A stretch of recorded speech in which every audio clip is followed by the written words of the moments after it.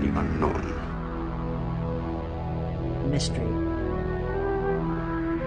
Space. Science. Have fun. Adventure. Suspense. Fantasy. Nameless, unreasoning, unjustified terror.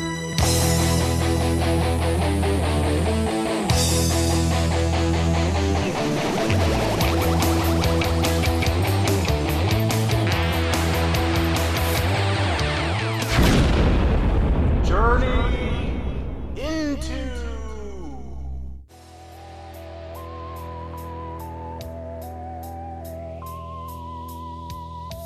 Welcome to journey number 183 of the Journey Into podcast, featuring The System of Dr. Tarr and Professor Fether by Edgar Allan Poe. I am your guide on this journey, Marshall Latham, coming to you from base camp in the Treasure Valley.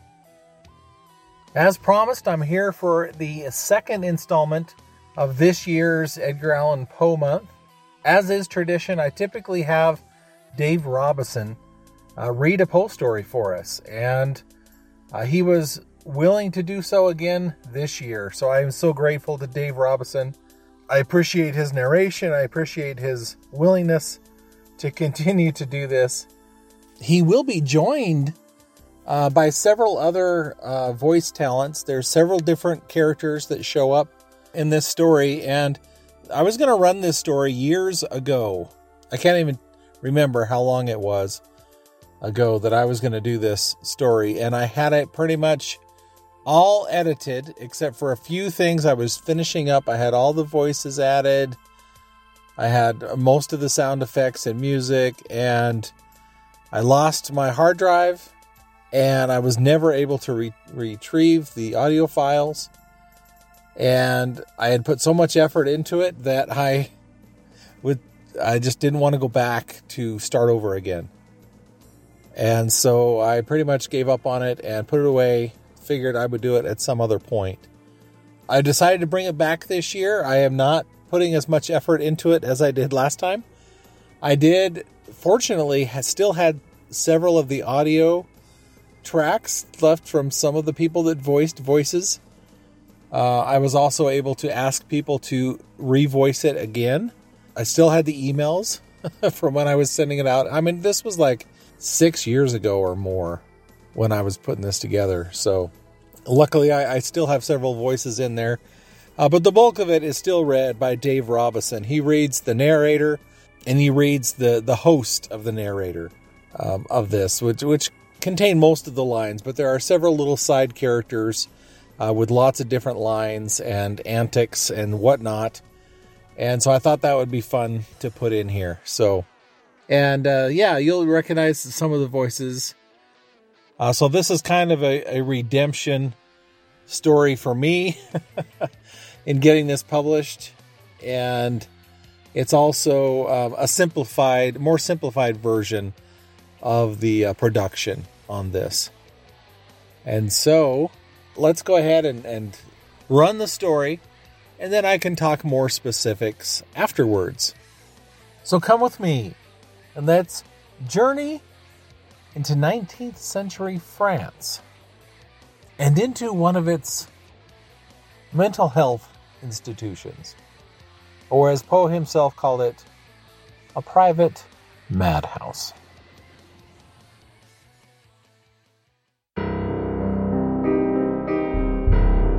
The System of Dr. Tarr and Professor Fether by Edgar Allan Poe.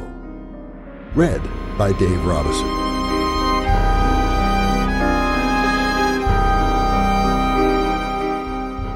During the autumn of 1855, while on a tour through the extreme southern provinces of France, my route led me within a few miles of a certain maison de sang, or private madhouse, about which I had heard much in Paris from my medical friends.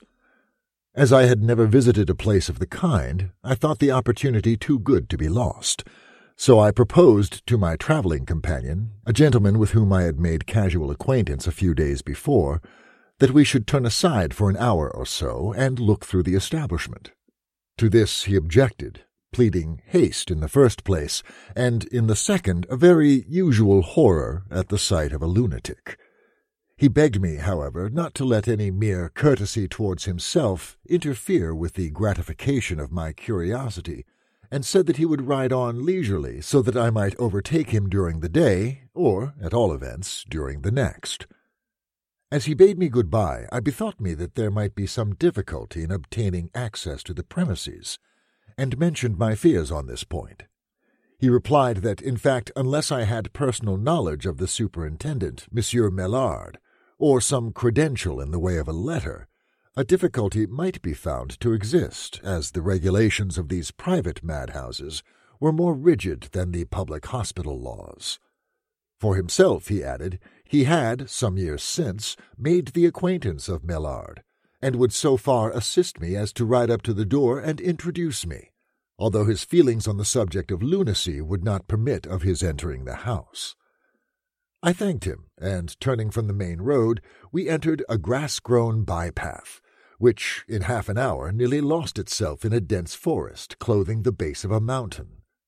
Through this dank and gloomy wood we rode some 2 miles when the Maison de Sante came in view. It was a fantastic chateau, much dilapidated, and indeed scarcely tenantable through age and neglect. Its aspect inspired me with absolute dread, and, checking my horse, I half resolved to turn back. I soon, however, grew ashamed of my weakness, and proceeded. As we rode up to the gateway, I perceived it slightly open, and the visage of a man peering through. In an instant afterward, this man came forth, accosted my companion by name, shook him cordially by the hand, and begged him to alight. It was Monsieur Mellard himself. He was a portly, fine-looking gentleman of the old school, with a polished manner and a certain air of gravity, dignity, and authority, which was very impressive. My friend, having presented me, mentioned my desire to inspect the establishment, and received Monsieur Mellard's assurance that he would show me all attention, now took leave, and I saw him no more. When he was gone, the superintendent ushered me into a small and exceedingly neat parlor, containing, among other indications of refined taste, many books, drawings, pots of flowers, and musical instruments. A cheerful fire blazed upon the hearth. At a piano, singing an aria from Bellini, sat a young and very beautiful woman, who, at my entrance, paused in her song and received me with graceful courtesy. Her voice was low, and her whole manner subdued. I thought, too, that I perceived the traces of sorrow in her countenance, which was excessively, although to my taste not unpleasingly, pale. She was attired in deep mourning, and excited in my bosom a feeling of mingled respect, interest, and admiration. I had heard at Paris that the institution of Monsieur Mellard was managed upon what is vulgarly termed the system of soothing, that all punishments were avoided, that even confinement was seldom resorted to, that the patients, while secretly watched, were left much apparent liberty, and that most of them were permitted to roam about the house and grounds in the ordinary apparel of persons in right mind. Keeping these impressions in view, I was cautious in what I said before the young lady, for I could not be sure that she was sane, and in fact there was a certain restless brilliancy about her eyes which half led me to imagine she was not. I confined my comments, therefore, to general topics, and to such as I thought would not be displeasing or exciting even to a lunatic. She replied in a perfectly rational manner to all that I said, and even her original observations were marked with the soundest good sense, but a long acquaintance with the metaphysics of mania had taught me to put no faith in such evidence of sanity, and I continued to practice, throughout the interview, the caution with which I commenced it. Presently, a smart footman in livery brought in a tray with fruit, wine, and other refreshments, of which I partook, the lady soon afterward leaving the room. As she departed, I turned my eyes in an inquiring manner toward my host. "No," he said. "Oh, no, a member of my family, my niece, and a most accomplished woman." "I beg 1,000 pardons for the suspicion," I replied, "but of course you will know how to excuse me. The excellent administration of your affairs here is well understood in Paris, and I thought it just possible, you know." Yes, say no more. Or rather, it is myself who should thank you for the commendable prudence you have displayed. We seldom find so much forethought in young men, and more than once some unhappy contretemps has occurred in consequence of thoughtlessness on the part of our visitors. While my former system was in operation and my patients were permitted the privilege of roaming to and fro at will, they were often aroused to a dangerous frenzy by injudicious persons who called to inspect the house. Hence I was obligated to enforce a rigid system of exclusion, and none obtained access to the premises upon whose discretion I could not rely. "While your former system was in operation," I said, repeating his words, "do I understand you then to say that the soothing system of which I have heard so much is no longer in force?" "It is now," he replied, "several weeks since we have concluded to renounce it forever." "Indeed, you astonish me." "We found it, sir," he said with a sigh, "absolutely necessary to return to the old usages. The danger of the soothing system was at all times appalling, and its advantages have been much overrated. I believe, sir, that in this house it has been given a fair trial, if ever in any. We did everything that rational humanity could suggest. I am sorry that you could not have paid us a visit at an earlier period, that you might have judged for yourself. But I presume you are conversant with the soothing practice, with its details." "Not altogether. What I have heard has been at third or fourth hand." "I may state the system, then, in general terms, as one in which the patients were ménage ou merde. We contradicted no fancies which entered the brains of the mad. On the contrary, we not only indulged but encouraged them, and many of our more permanent cures have been thus effected.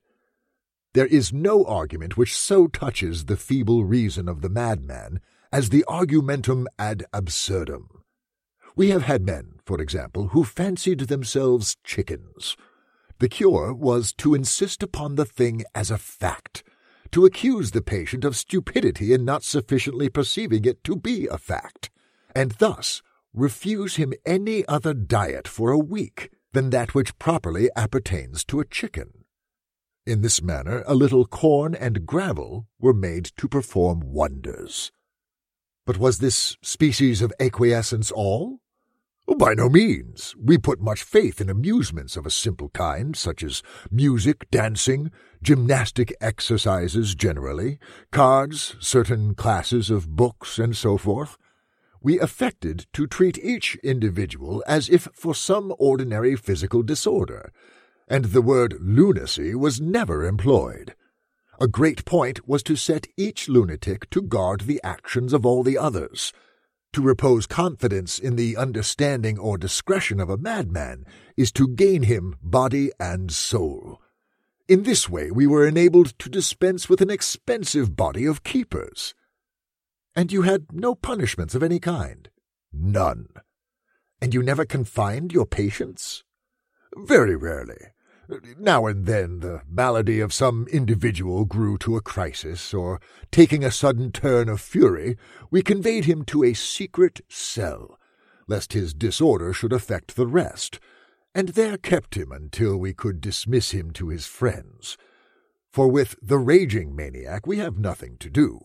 He is usually removed to the public hospitals." "And you have now changed all this, and you think for the better?" "Decidedly. The system had its disadvantages, and even its dangers. It is now, happily, exploded throughout all the maisons de sang of France." "I am very much surprised," I said, "at what you tell me, for I made sure that at this moment no other method of treatment for mania existed in any portion of the country." "You are young yet, my friend," replied my host. But the time will arrive when you will learn to judge for yourself what is going on in the world without trusting to the gossip of others. Believe nothing you hear, and only half that you see. Now, about our maison de sang, it is clear that some ignoramus has misled you. After dinner, however, when you have sufficiently recovered from the fatigue of your ride, I will be happy to take you over the house, and introduce you to a system which, in my opinion, and in that of everyone who has witnessed its operation, is incomparably the most effectual as yet devised. Your own? I inquired. One of your own invention?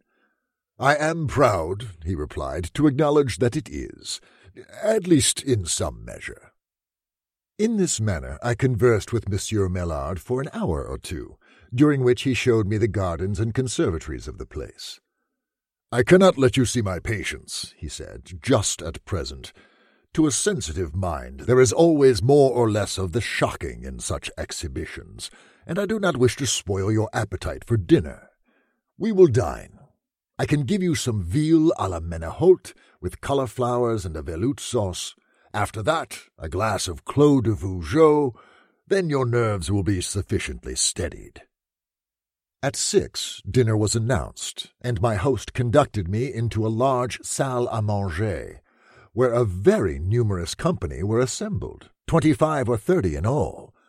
They were apparently people of rank, certainly of high breeding, although their habiliments, I thought, were extravagantly rich, partaking somewhat too much of the ostentatious finery of the Vieille Cour.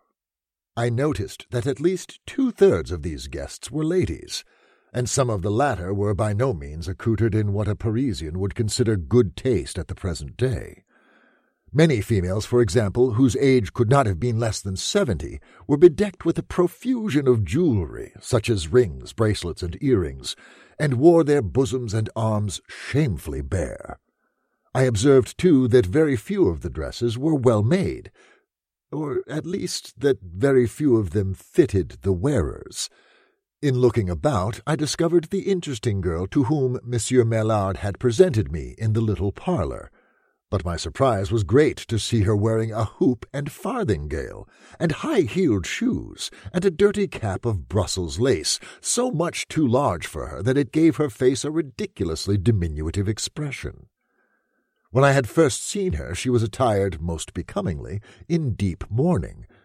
There was an air of oddity, in short, about the dress of the whole party, which at first caused me to recur my original idea of the soothing system, and to fancy that Monsieur Maillard had been willing to deceive me until after dinner, that I might experience no uncomfortable feelings during the repast at finding myself dining with lunatics. But I remembered having been informed in Paris that the southern provincialists were a peculiarly eccentric people, with a vast number of antiquated notions, and then, too, upon conversing with several members of the company, my apprehensions were immediately and fully dispelled. The dining-room itself, although perhaps sufficiently comfortable and of good dimensions, had nothing too much of elegance about it. For example, the floor was uncarpeted. In France, however, a carpet is frequently dispensed with. The windows, too, were without curtains. The shutters, being shut, were securely fashioned with iron bars applied diagonally, after the fashion of our ordinary shop shutters. The apartment, I observed, formed in itself a wing of the chateau, and thus the windows were on 3 sides of the parallelogram, the door being at the other. There were no less than 10 windows in all. The table was superbly set out. It was loaded with plate, and more than loaded with delicacies. The profusion was absolutely barbaric. There were meats enough to have feasted the Anakim. Never in all my life had I witnessed so lavish, so wasteful an expenditure of the good things of life. There seemed very little taste, however, in the arrangements, and my eyes, accustomed to quiet lights, were sadly offended by the prodigious glare of a multitude of wax candles, which, in silver candelabra, were deposited upon the table, and all about the room, wherever it was possible to find a place. There were several active servants in attendance, and upon a large table at the farther end of the apartment were seated 7 or 8 people with fiddles, fifes, trombones, and a drum. These fellows annoyed me very much at intervals during the repast by an infinite variety of noises, which were intended for music, and which appeared to afford much entertainment to all present, with the exception of myself. Upon the whole, I could not help thinking that there was much of the bizarre about everything I saw. But then the world is made up of all kinds of persons, with all modes of thought, and all sorts of conventional customs. I had travelled, too, so much as to be quite the adept at the nil admirari, so I took my seat very coolly at the right hand of my host, and having an excellent appetite, did justice to the good cheer set before me. The conversation in the meantime was spirited and general. The ladies, as usual, talked a great deal. I soon found that nearly all the company were well educated, and my host was a world of good-humoured anecdote in himself. He seemed quite willing to speak of his position as superintendent of a maison de sang, and indeed the topic of lunacy was, much to my surprise, a favourite one with all present. A great many amusing stories were told, having reference to the whims of the patients. "We had a fellow once," said a fat little gentleman who sat at my right. "A fellow that fancied himself a teapot. And by the by, it is not especially singular how often this particular crotchet has entered the brain of the lunatic. There is scarcely an insane asylum in France which cannot supply a human teapot. Our gentleman was a Britannia-ware teapot, and was careful to polish himself every morning with buckskin and whiting." "And then," said a tall man just opposite, "we had here, not long ago, a person who had taken it into his head that he was a donkey, which, allegorically speaking, you would say, was quite true. He was a troublesome patient, and we had much ado to keep him within bounds. For a long time he would eat nothing but thistles, but of this idea we soon cured him by insisting upon him eating nothing else. Then he was perpetually kicking his heels, so. Mr. de Kock, I will thank you to behave yourself." Here interrupted an old lady who sat next to the speaker. "Please keep your feet to yourself. You have spoiled my brocade. Is it necessary, pray, to illustrate a remark in so practical a style? Our friend here can surely comprehend you without all this. Upon my word, you are nearly as great a donkey as the poor unfortunate imagined himself. Your acting is very natural, as I live." "Mille pardons, mademoiselle," replied Monsieur de Kock, thus addressed. "1,000 pardons. I had no intention of offending Mademoiselle Laplace. Monsieur de Kock will do himself the honour of taking wine with you." Here Monsieur de Kock bowed low, kissed his hand with much ceremony, and took wine with Mademoiselle Laplace. "Allow me, mon ami," now said Monsieur Mallard, addressing myself, "allow me to send you a morsel of this veal à la Saint-Menehoult. You will find it particularly fine." At this instant 3 sturdy waiters had just succeeded in depositing safely upon the table an enormous dish, or trencher, containing what I supposed to be the monstrum horrendum informe ingens qui lumen adeptum. A closer scrutiny assured me, however, that it was only a small calf roasted whole and set upon its knees with an apple in its mouth, as is the English fashion of dressing a hare.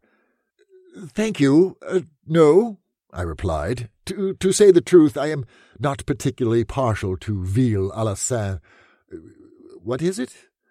For I do not find that it altogether agrees with me. I will change my plate, however, and try some of the rabbit." There were several side dishes on the table containing what appeared to be the ordinary French rabbit, a very delicious morceau which I can recommend. "Pierre," cried the host, "change this gentleman's plate, and give him a side piece of this rabbit au chat." "This what?" said I. "This rabbit au chat." "Why, thank you. Upon second thoughts, no, I will just help myself to some of the ham." There is no knowing what one eats, thought I to myself, at the tables of these people of the province. I will have none of their rabbit-o'-shot, and for that matter none of their cat-o'-rabbit either. And then, said a cadaverous-looking personage near the foot of the table, taking up the thread of the conversation where it had been broken off, and then, among other oddities, we had a patient once upon a time who very pertinaciously maintained himself to be a Cordova cheese, and went about with a knife in his hand, soliciting his friends to try a small slice from the middle of his leg. He was a great fool beyond doubt, interposed someone, but not to be compared with a certain individual whom we all know, with the exception of this strange gentleman. I mean, the man who took himself for a bottle of champagne, and always went off with a pop and a fizz, in this fashion.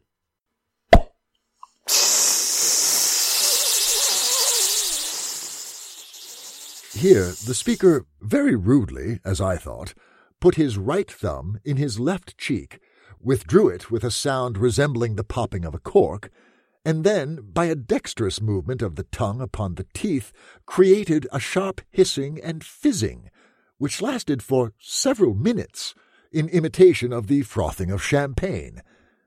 This behaviour, I saw plainly, was not very pleasing to Monsieur Maillard, but the gentleman said nothing, and the conversation was resumed by a very lean little man in a big wig.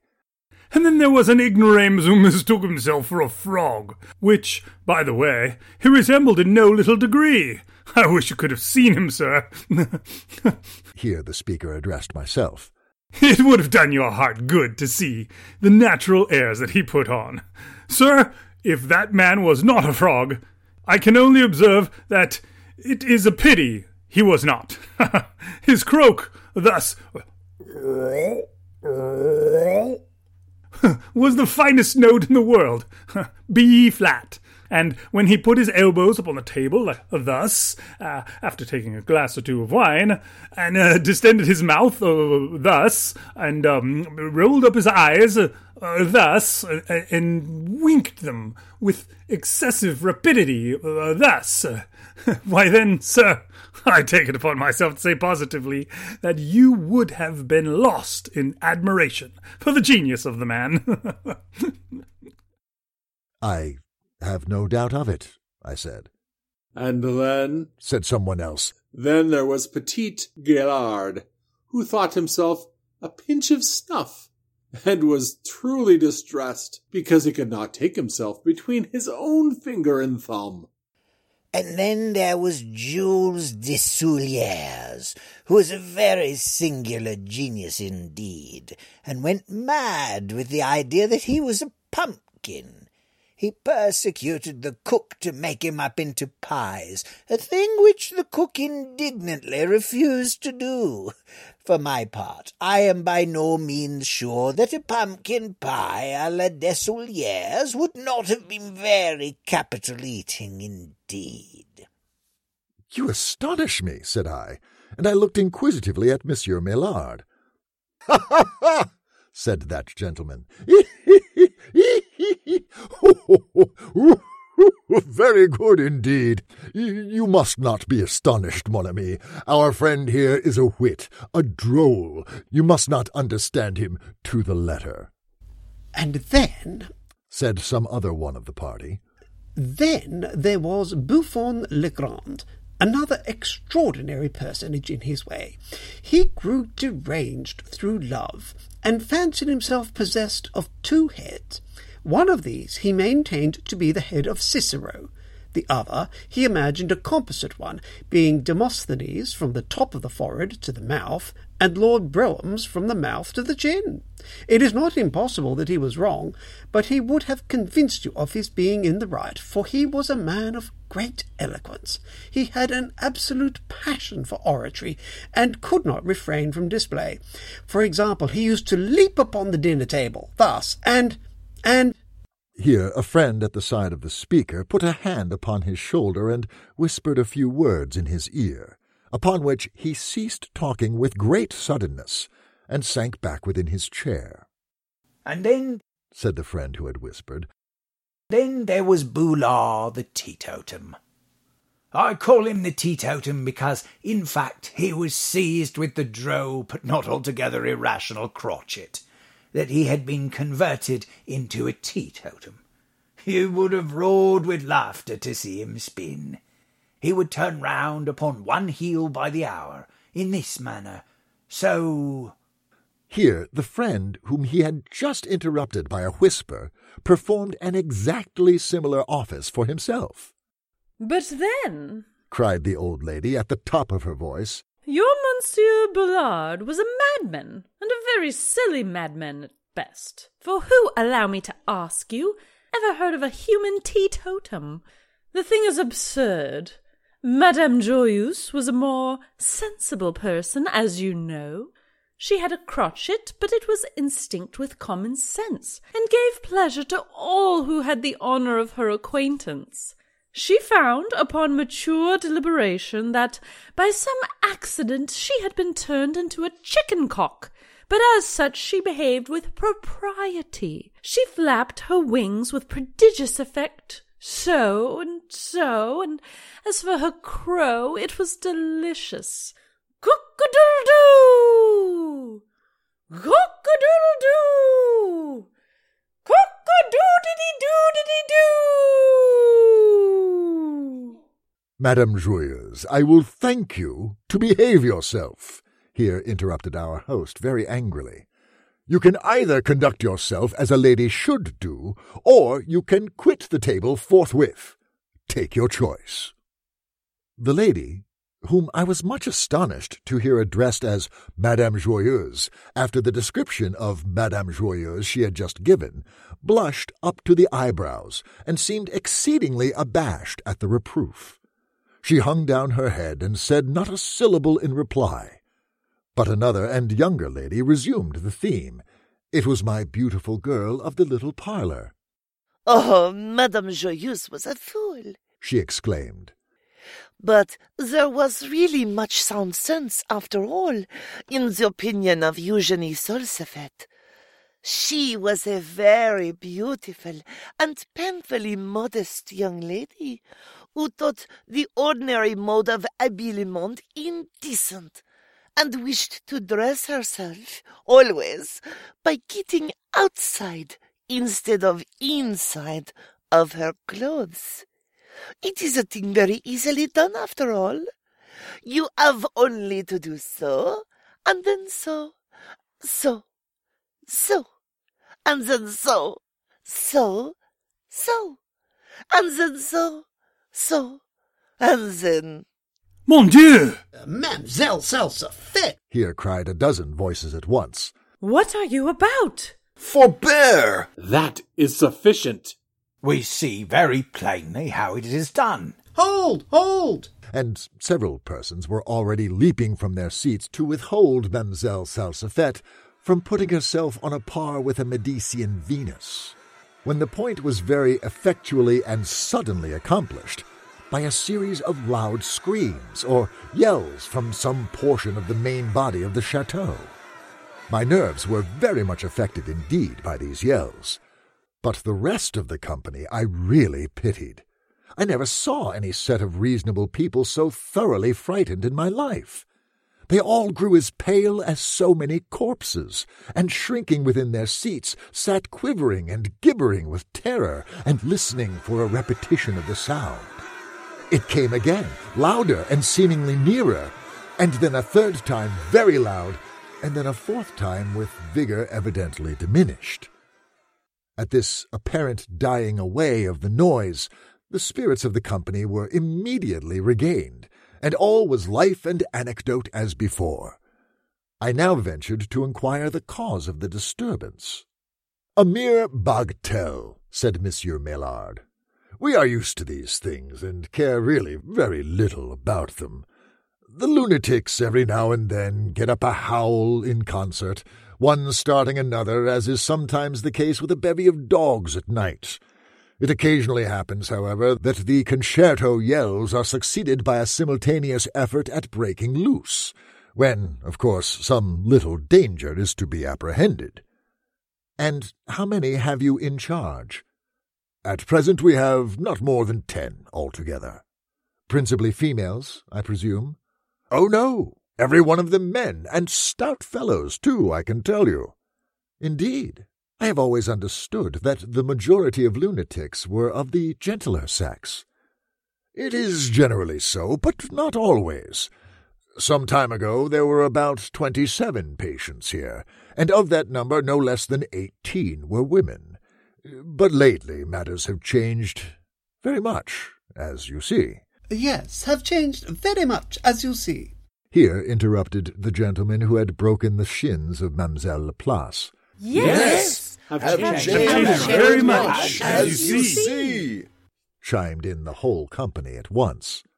Hold your tongues, every one of you, said my host in a great rage, whereupon the whole company maintained a dead silence for nearly a minute. As for one lady, she obeyed Monsieur Maillard to the letter, and thrusting out her tongue, which was an excessively long one, held it very resignedly with both hands until the end of the entertainment. And this gentlewoman, said I to Monsieur Maillard, bending over and addressing him in a whisper, this good lady who has just spoken and who gives us the cock-a-doodle-dee-doo, she, I presume, is harmless, quite harmless, eh? Harmless! Ejaculated he, in unfeigned surprise. Why, what do you mean? Only slightly touched, said I, touching my head. I take it for granted that she is not dangerously affected, eh? Mon Dieu, what is it you imagine? This lady, my particular friend, Madame Joyeuse, is as absolutely sane as myself. She has her little eccentricities, to be sure, but then you know all old women, all very old women, are more or less eccentric. To be sure, said I, to be sure. And then the rest of these ladies and gentlemen are my friends and keepers, interrupted Monsieur Maillard, drawing himself up with hauteur. My very good friends and assistants. What, all of them? I asked. The women and all? Assuredly, he said. We could not do it all without the women. They are the best lunatic nurses in the world. They have a way of their own, you know. Their bright eyes have a marvelous effect. Something like the fascination of a snake, you know. To be sure, said I, to be sure. They behave a little odd, eh? They are a little queer, eh? Don't you think so? Odd? Queer? Why, do you really think so? We are not very prudish, to be sure, here in the South. Do pretty much as we please, enjoy life, and all that sort of thing, you know. To be sure, said I, to be sure. And then perhaps this Claude de Vougeot is a little heady, you know, a little strong. You understand, eh? To be sure, said I, to be sure. By the by, monsieur, did I understand you to say that the system you have adopted, in the place of the celebrated soothing system, was one of very rigorous severity? By no means. Our confinement is necessarily close, but the treatment, the medical treatment, I mean, is rather agreeable to the patients than otherwise. And the new system is one of your own invention. Not altogether. Some portions of it are referable to Professor Tarr, of whom you have necessarily heard, and again there are modifications in my plan which I am happy to acknowledge as belonging of right to the celebrated Feather, with whom, if I mistake not, you have the honour of an intimate acquaintance. I am quite ashamed to confess, I replied, that I have never even heard the names of either gentleman before. Good heavens! Ejaculated my host, drawing back his chair abruptly and uplifting his hands. I surely did not hear you aright. You did not intend to say, eh, that you had never heard either of the learned Dr. Tarr or of the celebrated Professor Feather? I am forced to acknowledge my ignorance, I replied, but the truth should be held inviolate above all things. Nevertheless, I feel humbled to the dust not to be acquainted with the works of these, no doubt, extraordinary men. I will seek out their writings forthwith, and pursue them with deliberate care. Monsieur Maillard, you have really, I must confess it, you have really made me ashamed of myself. And this was a fact. Say no more, my good young friend, he said kindly, pressing my hand. Join me now in a glass of Sauterne. We drank. The company followed our example without stint. They chatted, they jested, they laughed, they perpetrated 1,000 absurdities. The fiddles shrieked, the drum rodidoed, the trombones bellowed like so many brazen bulls of Phalaris, and the whole scene, growing gradually worse and worse as the wines gained the ascendancy, became at length a sort of pandemonium in petto. In the meantime, Monsieur Maillard and myself, with some bottles of Sauterne and Vougeot between us, continued our conversation at the top of our voice. A word spoken in an ordinary key stood no more chance of being heard than the voice of a fish from the bottom of Niagara Falls. "And, sir," I said, screaming in his ear, "you mentioned something before dinner about the danger incurred in the old system of soothing. How is that?" "Yes," he replied, "there was occasionally very great danger indeed.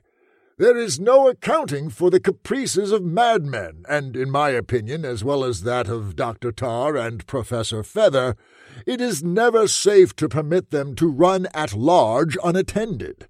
A lunatic may be soothed, as it is called, for a time, but in the end he is very apt to become obstreperous. His cunning, too, is proverbial and great. If he has a project in view, he conceals his design with a marvelous wisdom, and the dexterity with which he counterfeits sanity presents to the metaphysician one of the most singular problems in the study of the mind. When a madman appears thoroughly sane indeed, it is high time to put him in a straitjacket. But the danger, my dear sir, of which you are speaking in your own experience during your control of this house, have you had practical reason to think liberty hazardous in the case of a lunatic?" "Here?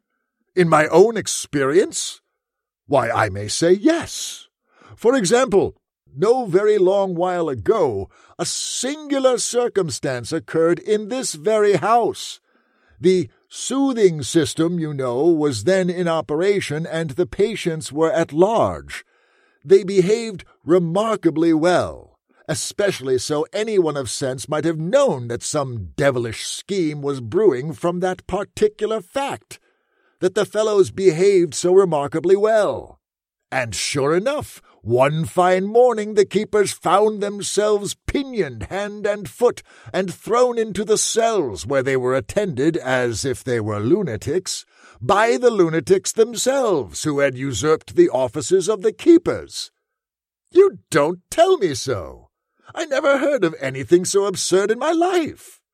Fact. It all came to pass by means of a stupid fellow, a lunatic, who by some means had taken it into his head that he had invented a better system of government than any ever heard of before. Of lunatic government, I mean.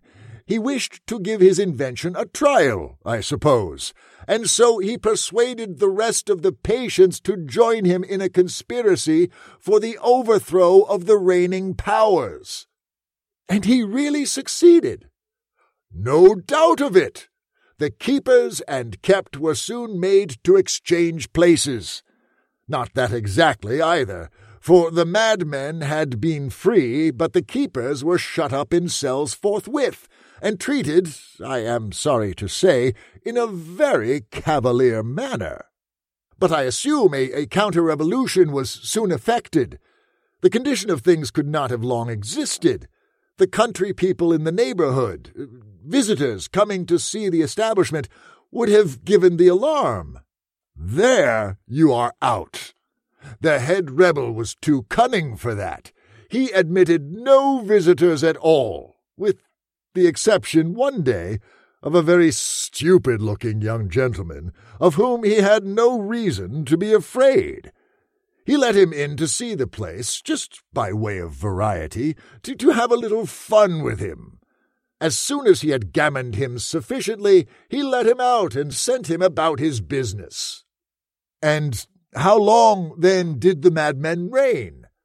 Oh, a very long time indeed. A month, certainly. How much longer I can't precisely say. In the meantime, the lunatics had a jolly season of it, that you may swear. They doffed their own shabby clothes and made free with the family wardrobe and jewels. The cellars of the chateau were well stocked with wine, and these madmen were just the devils to know how to drink it. They lived well, I can tell you. And the treatment? What was the peculiar species of treatment which the leader of the rebels put into operation? Why, as for that, a madman is not necessarily a fool, as I have already observed, and it is my honest opinion that his treatment was a much better treatment than that which it superseded. It was a very capital system indeed, simple, neat, no trouble at all. In fact, it was delicious, it was. Here my host's observations were cut short by another series of yells, of the same character as those which had previously disconcerted us. This time, however, they seemed to proceed from persons rapidly approaching. "Gracious heavens!" I ejaculated. "The lunatics have most undoubtedly broken loose." "I very much fear it is so," replied Monsieur Maillard, now becoming excessively pale. He had scarcely finished the sentence before loud shouts and imprecations were heard beneath the windows. And immediately afterward it became evident that some persons outside were endeavoring to gain entrance into the room. The door was beaten with what appeared to be a sledgehammer, and the shutters were wrenched and shaken with prodigious violence. A scene of the most terrible confusion ensued. Monsieur Maillard, to my excessive astonishment, threw himself under the sideboard. I had expected more resolution at his hands. The members of the orchestra, who for the last 15 minutes had been seemingly too much intoxicated to do duty, now sprang all at once to their feet and to their instruments, and, scrabbling upon their table, broke out with one accord into Yankee Doodle, which they performed, if not exactly in tune, at least with an energy superhuman during the whole of the uproar. Meantime, upon the main dining table among the bottles and glasses, leaped the gentleman who, with such difficulty, had been restrained from leaping there before. "Friends, Romans, countrymen, lend me your ears. As soon as he fairly settled himself, he commenced an oration which, no doubt, was a very capital one, if it could only have been heard. At the same moment, the man with the teetotum predilection set himself to spinning around the apartment with immense energy, and with arms outstretched at right angles with his body, so that he had all the air of a teetotum, in fact, and knocked everybody down that happened to get in his way. And now, too, hearing an incredible popping and fizzing of champagne, I discovered at length that it proceeded from the person who performed the bottle of that delicate drink during dinner. And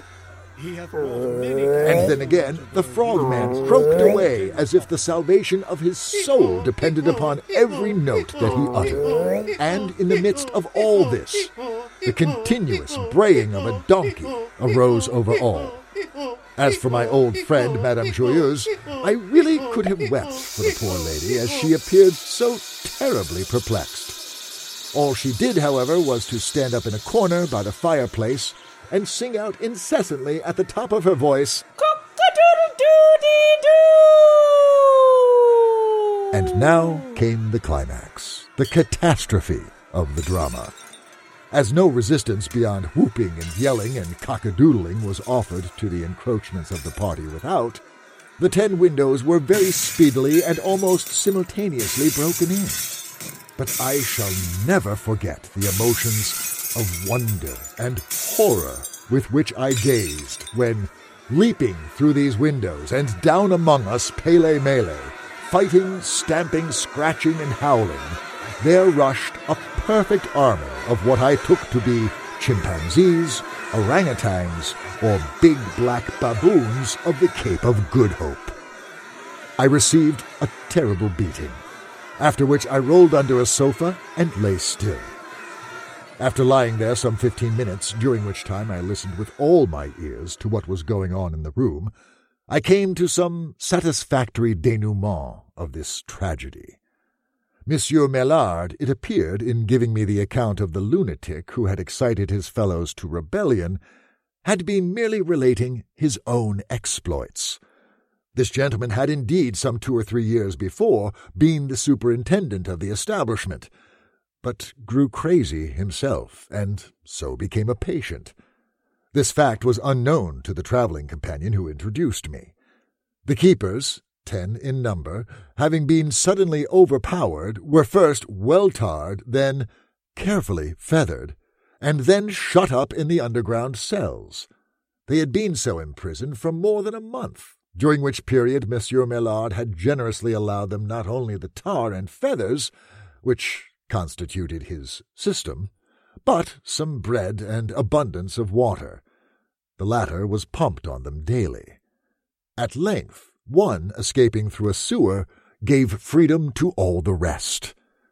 The soothing system, with important modifications, had been resumed at the chateau, yet I cannot help agreeing with Monsieur Maillard that his own treatment was a very capital one of its kind. As he justly observed, it was simple, neat, and gave no trouble at all, not the least. I have only to add that, although I have searched every library in Europe for the works of Dr. Tar and Professor Feather, I have, up to the present day, utterly failed in my endeavors at procuring an edition.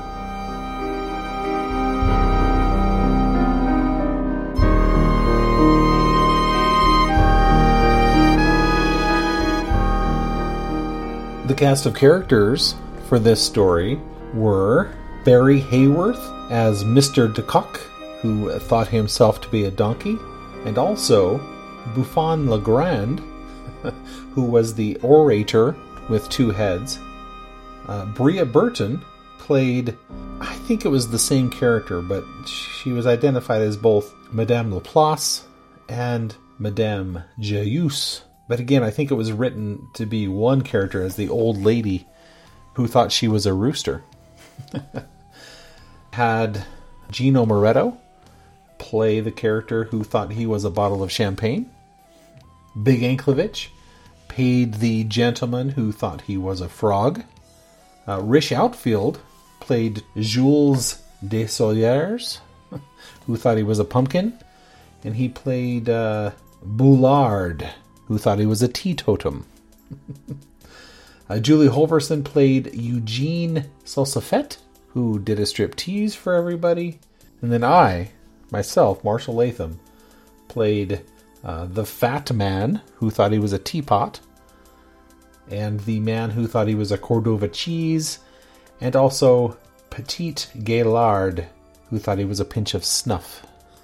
And of course, headlining the entire project, we have Dave Robison as the narrator of the story, and also Monsieur Maillard. Thank you, Dave. You are a tour de force. And thank you to everybody else who lended their voices to this production. It was a lot of fun to get those voices in there. Some of you have been waiting years, perhaps decades, to hear your voice in this production, and I'm very grateful for your patience, and hopefully you feel that it was worth it. Though I doubt it. This is a very interesting story. In some ways, it is spooky. It is a horror piece in that, what if the mental patients took over the asylum? What would they do? Now, but then again, in this story, they're pretty harmless, really. They don't kill anybody. They don't, well, I guess they do tar and feather the master and the keepers of the asylum and the doctors.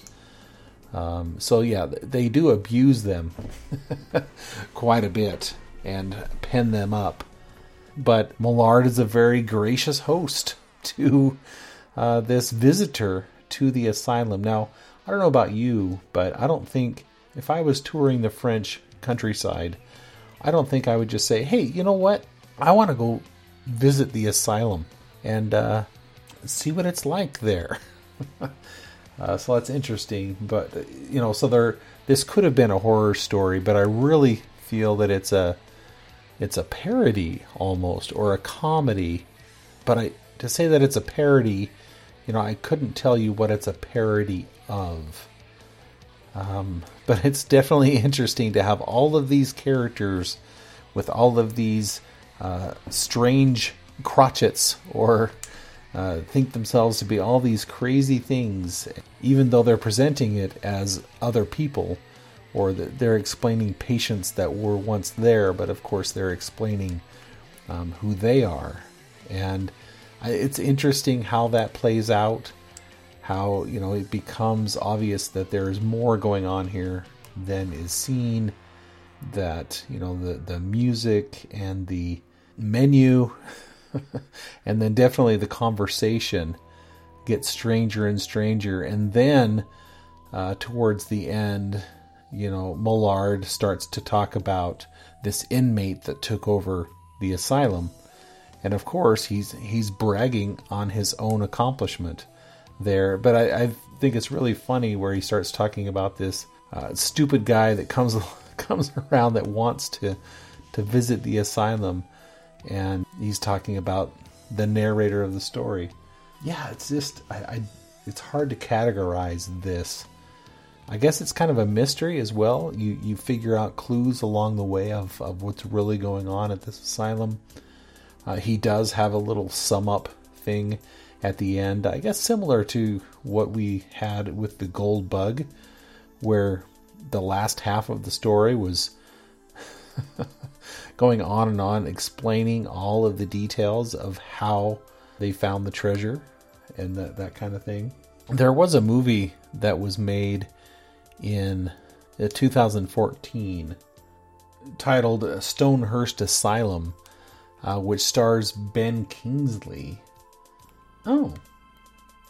And I guess Michael Caine was in there as well, and Brendan Gleeson and Kate Beckinsale. Wow. I guess I don't remember. I definitely remember Ben Kingsley. He plays the title role. And it's loosely based on this story.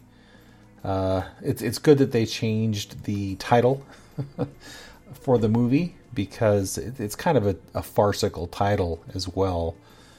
Dr. Tar and Professor Feather, or Feather, I guess. I pronounce it Feather. I don't know why. But, a bird feather I pronounce, but when I think of a professor, you would say Professor Feather. But I don't know. But it is kind of a silly title for a story, and I guess it ties into, they did tar and feather the poor keepers and doctors who were taking care of the patients. And so I guess that was, the tar and the feather were the authors of this new treatment that Millard was instituting here at the asylum. I don't think it's the same premise is there for the movie, where the patients take over the asylum, but it's definitely not a comedy. It's a drama or a thriller, and it's done pretty well. I really liked the movie, and it's probably better application of the premise than the actual story here by Poe. But yeah, you can't say that it's not an interesting story, and I think it is quite fun to hear it in audio, because you have all these crazy characters and acting out their crotchets or their idiosyncrasies or whatever. Yeah, so I'm glad I was able to get that. I still had some of these lines from people that I had asked years ago, and was able to get others to recreate their lines that they had done years ago. And it's fun to put this together. Like I said, I didn't put as much effort into the production. I had a lot more musical cues going on. I had a lot more, like the stuff with the music that was being played at the dinner and throughout the ending. with the Yankee Doodle Dandy at the end and other things like that. I had found or tried to find things that represented like a bad orchestra and things like that. And so, like I said, I had put a lot more effort into the production of it. But I don't know, that probably distracted a lot from the actual story. Or maybe doing this minimalist with the different voice actors and some few sound effects in there to bring about the effects of the story. This is probably better than what I had done before. I had just spent so much time with that production previously. And it was a lot different. I didn't have Dave Robison in that early production. And I thought about getting somebody else to play Millard for this production. But, you know, Dave put so much effort into it and did such a great job with it that, and I liked his portrayal of both the narrator and Millard, and thought they were distinct enough that I didn't need to get another voice actor for that. But like I said, it was a lot of fun to put everybody else in there with their cock-a-doodle-doos and their champagne popping and fizzing and all that kind of stuff. I hope you enjoyed this as well. Again, it's another story by Poe that most people probably have not heard, only if they're Poe fans and have read several of his stories. But it's not something you're going to find in the mainstream. You're going to have to dig deep to get to the system of Dr. Tar and Professor Feather. You know, even that title, I think, would push people away. They're like, well, that's a weird title. Maybe not. But anyway, this was a long story, so I should probably let you get on your way. But I'm glad that I was finally able to present this story on the podcast. And again, thank everybody for all of their talent and generosity in helping me out with this. If you'd like to contact me about this episode or any other episode of the podcast or various things that show up here, you can email me at journeyintopodcast@gmail.com. If you'd like to support the podcast, you can head on over to patreon.com/journeyinto. And check out what I have there. You definitely get things earlier on the Patreon. And I'd like to try to throw some extra things in there. I'm going to try to sneak one more story in before the end of January. That will not be by Edgar Allan Poe. It'll be from me. But I wanted to get it in before the superhero marathon starts up in February. So I'll be trying to get that out to you before all that starts. So I wish you the best. Stay safe out there. And journey on.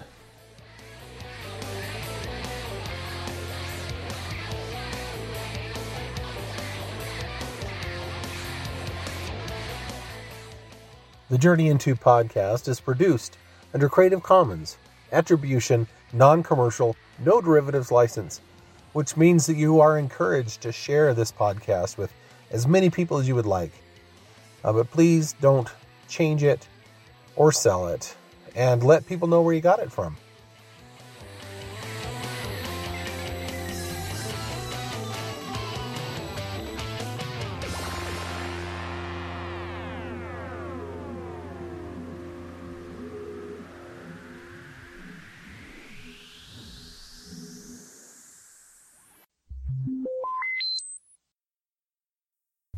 I think my fridge door is open. It's beeping. Hold on a sec. Only doom that's looming is me loving you to death. So please give me a minute to catch my breath. Isn't there something else? Okay, there we go. Just gotta do these because lots of people do them, I guess.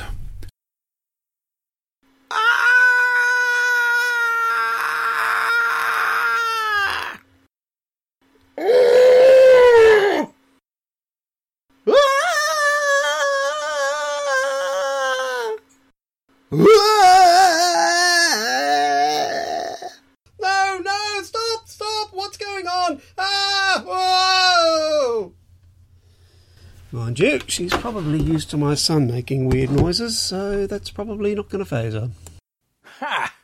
Yes, ooh. Righto. Good show. Come now.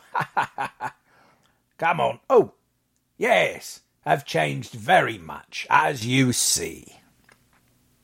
It's the worst thing ever, Marshall.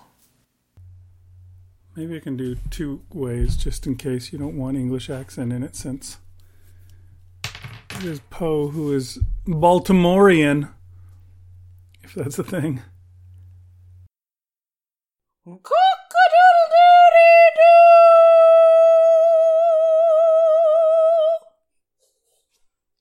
No, stop, madame. Hey, hey, stop it. I take it upon myself to say positively that you would have been lost in admiration of the genius of the man.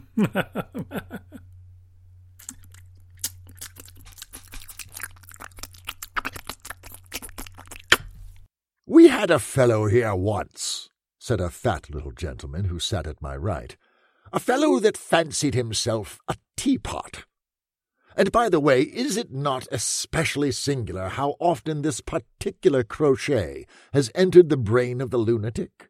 There is scarcely an insane asylum in France which cannot supply a human teapot.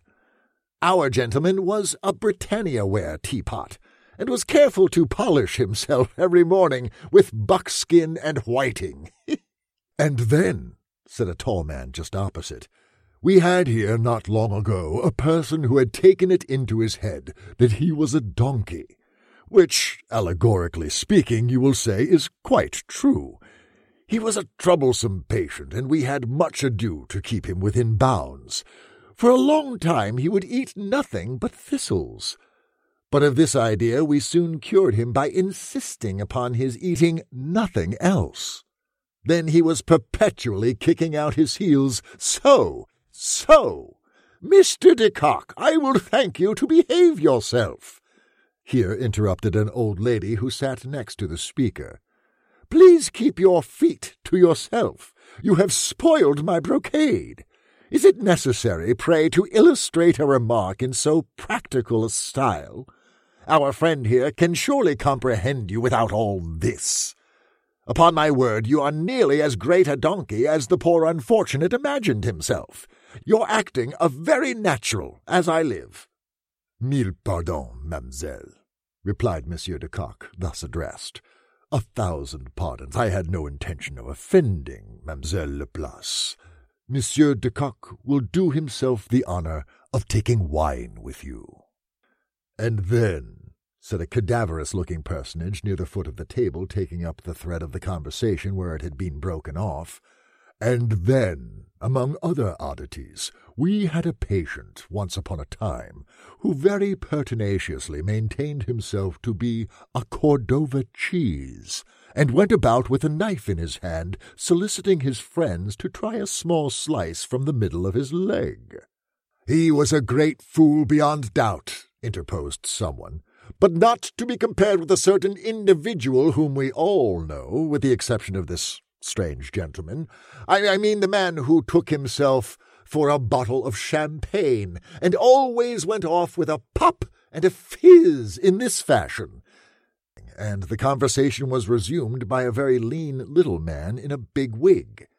"And then there was an ignoramus," said he, "who mistook himself for a frog, which, by the way, he resembled in no little degree. I wish you could have seen him, sir." Here the speaker addressed myself. "It would have done your heart good to see the natural airs that he put on. Sir, if that man was not a frog, I can only observe that it is a pity he was not. His croak, thus, was the finest note in the world, B flat, and when he put his elbows upon the table thus, after taking a glass or two of wine, and distended his mouth thus, and rolled up his eyes thus, and winked them with excessive rapidity thus, why then, sir, I take it upon myself to say positively that you would have been lost in admiration of the genius of the man." "I have no doubt of it, I said. And then, said someone else, then there was Petit Gaillard, who thought himself a pinch of snuff, and was truly distressed because he could not take himself between his own finger and thumb. And then there was Jules de Soulière, who was a very singular genius indeed, and went mad with the idea that he was a pumpkin. He persecuted the cook to make him up into pies, a thing which the cook indignantly refused to do. For my part, I am no means sure that a pumpkin pie à la de Soulière would not have been very capital eating indeed. And then, said some other one of the party, there was Buffon le Grand, another extraordinary personage in his way. He grew deranged through love, and fancied himself possessed of 2 heads. One of these he maintained to be the head of Cicero. The other he imagined a composite one, being Demosthenes from the top of the forehead to the mouth, and Lord Brougham's from the mouth to the chin. It is not impossible that he was wrong, but he would have convinced you of his being in the right, for he was a man of great eloquences. He had an absolute passion for oratory, and would not refrain from display. For example, he used to leap upon the dinner-table thus, and then, said the friend who had whispered, there was Boulard, the teetotum. I call him the teetotum, because in fact he was seized with the droll but not altogether irrational crochet that he had been converted into a teetotum. You would have roared with laughter to see him spin. He would turn around upon one heel by the hour in this manner, so. Here the friend whom he had just interrupted by a whisper performed an exactly similar office for himself. But then, cried the old lady at the top of her voice, your Monsieur Boulard was a madman, and a very silly madman at best. For who, allow me to ask you, ever heard of a human teetotum? The thing is absurd. Madame Joyeuse was a more sensible person, as you know. She had a crochet, but it was instinct with common sense, and gave pleasure to all who had the honour of her acquaintance. She found, upon mature deliberation, that by some accident she had been turned into a chicken-cock. But as such she behaved with propriety. She flapped her wings with prodigious effect, so, and as for her crow, it was delicious. Cock-a-doodle-doo, cock-a-doodle-doo, cock-a-doodle-dee-doo-doo-doo. But another and younger lady resumed the theme. It was my beautiful girl of the little parlour. Oh, Madame Joyeuse was a fool, she exclaimed. But there was really much sound sense, after all, in the opinion of Eugénie Salsafette. She was a very beautiful and painfully modest young lady, who thought the ordinary mode of habiliment indecent, and wished to dress herself always by getting outside instead of inside of her clothes. It was a thing very easily done, after all. You only have to do so, and then so, and then so, and then so, and then, Mon Dieu! Mademoiselle Salsafette, here cried a dozen voices at once. What are you about? Forbear! That is sufficient. We see very plainly how it is done. Hold!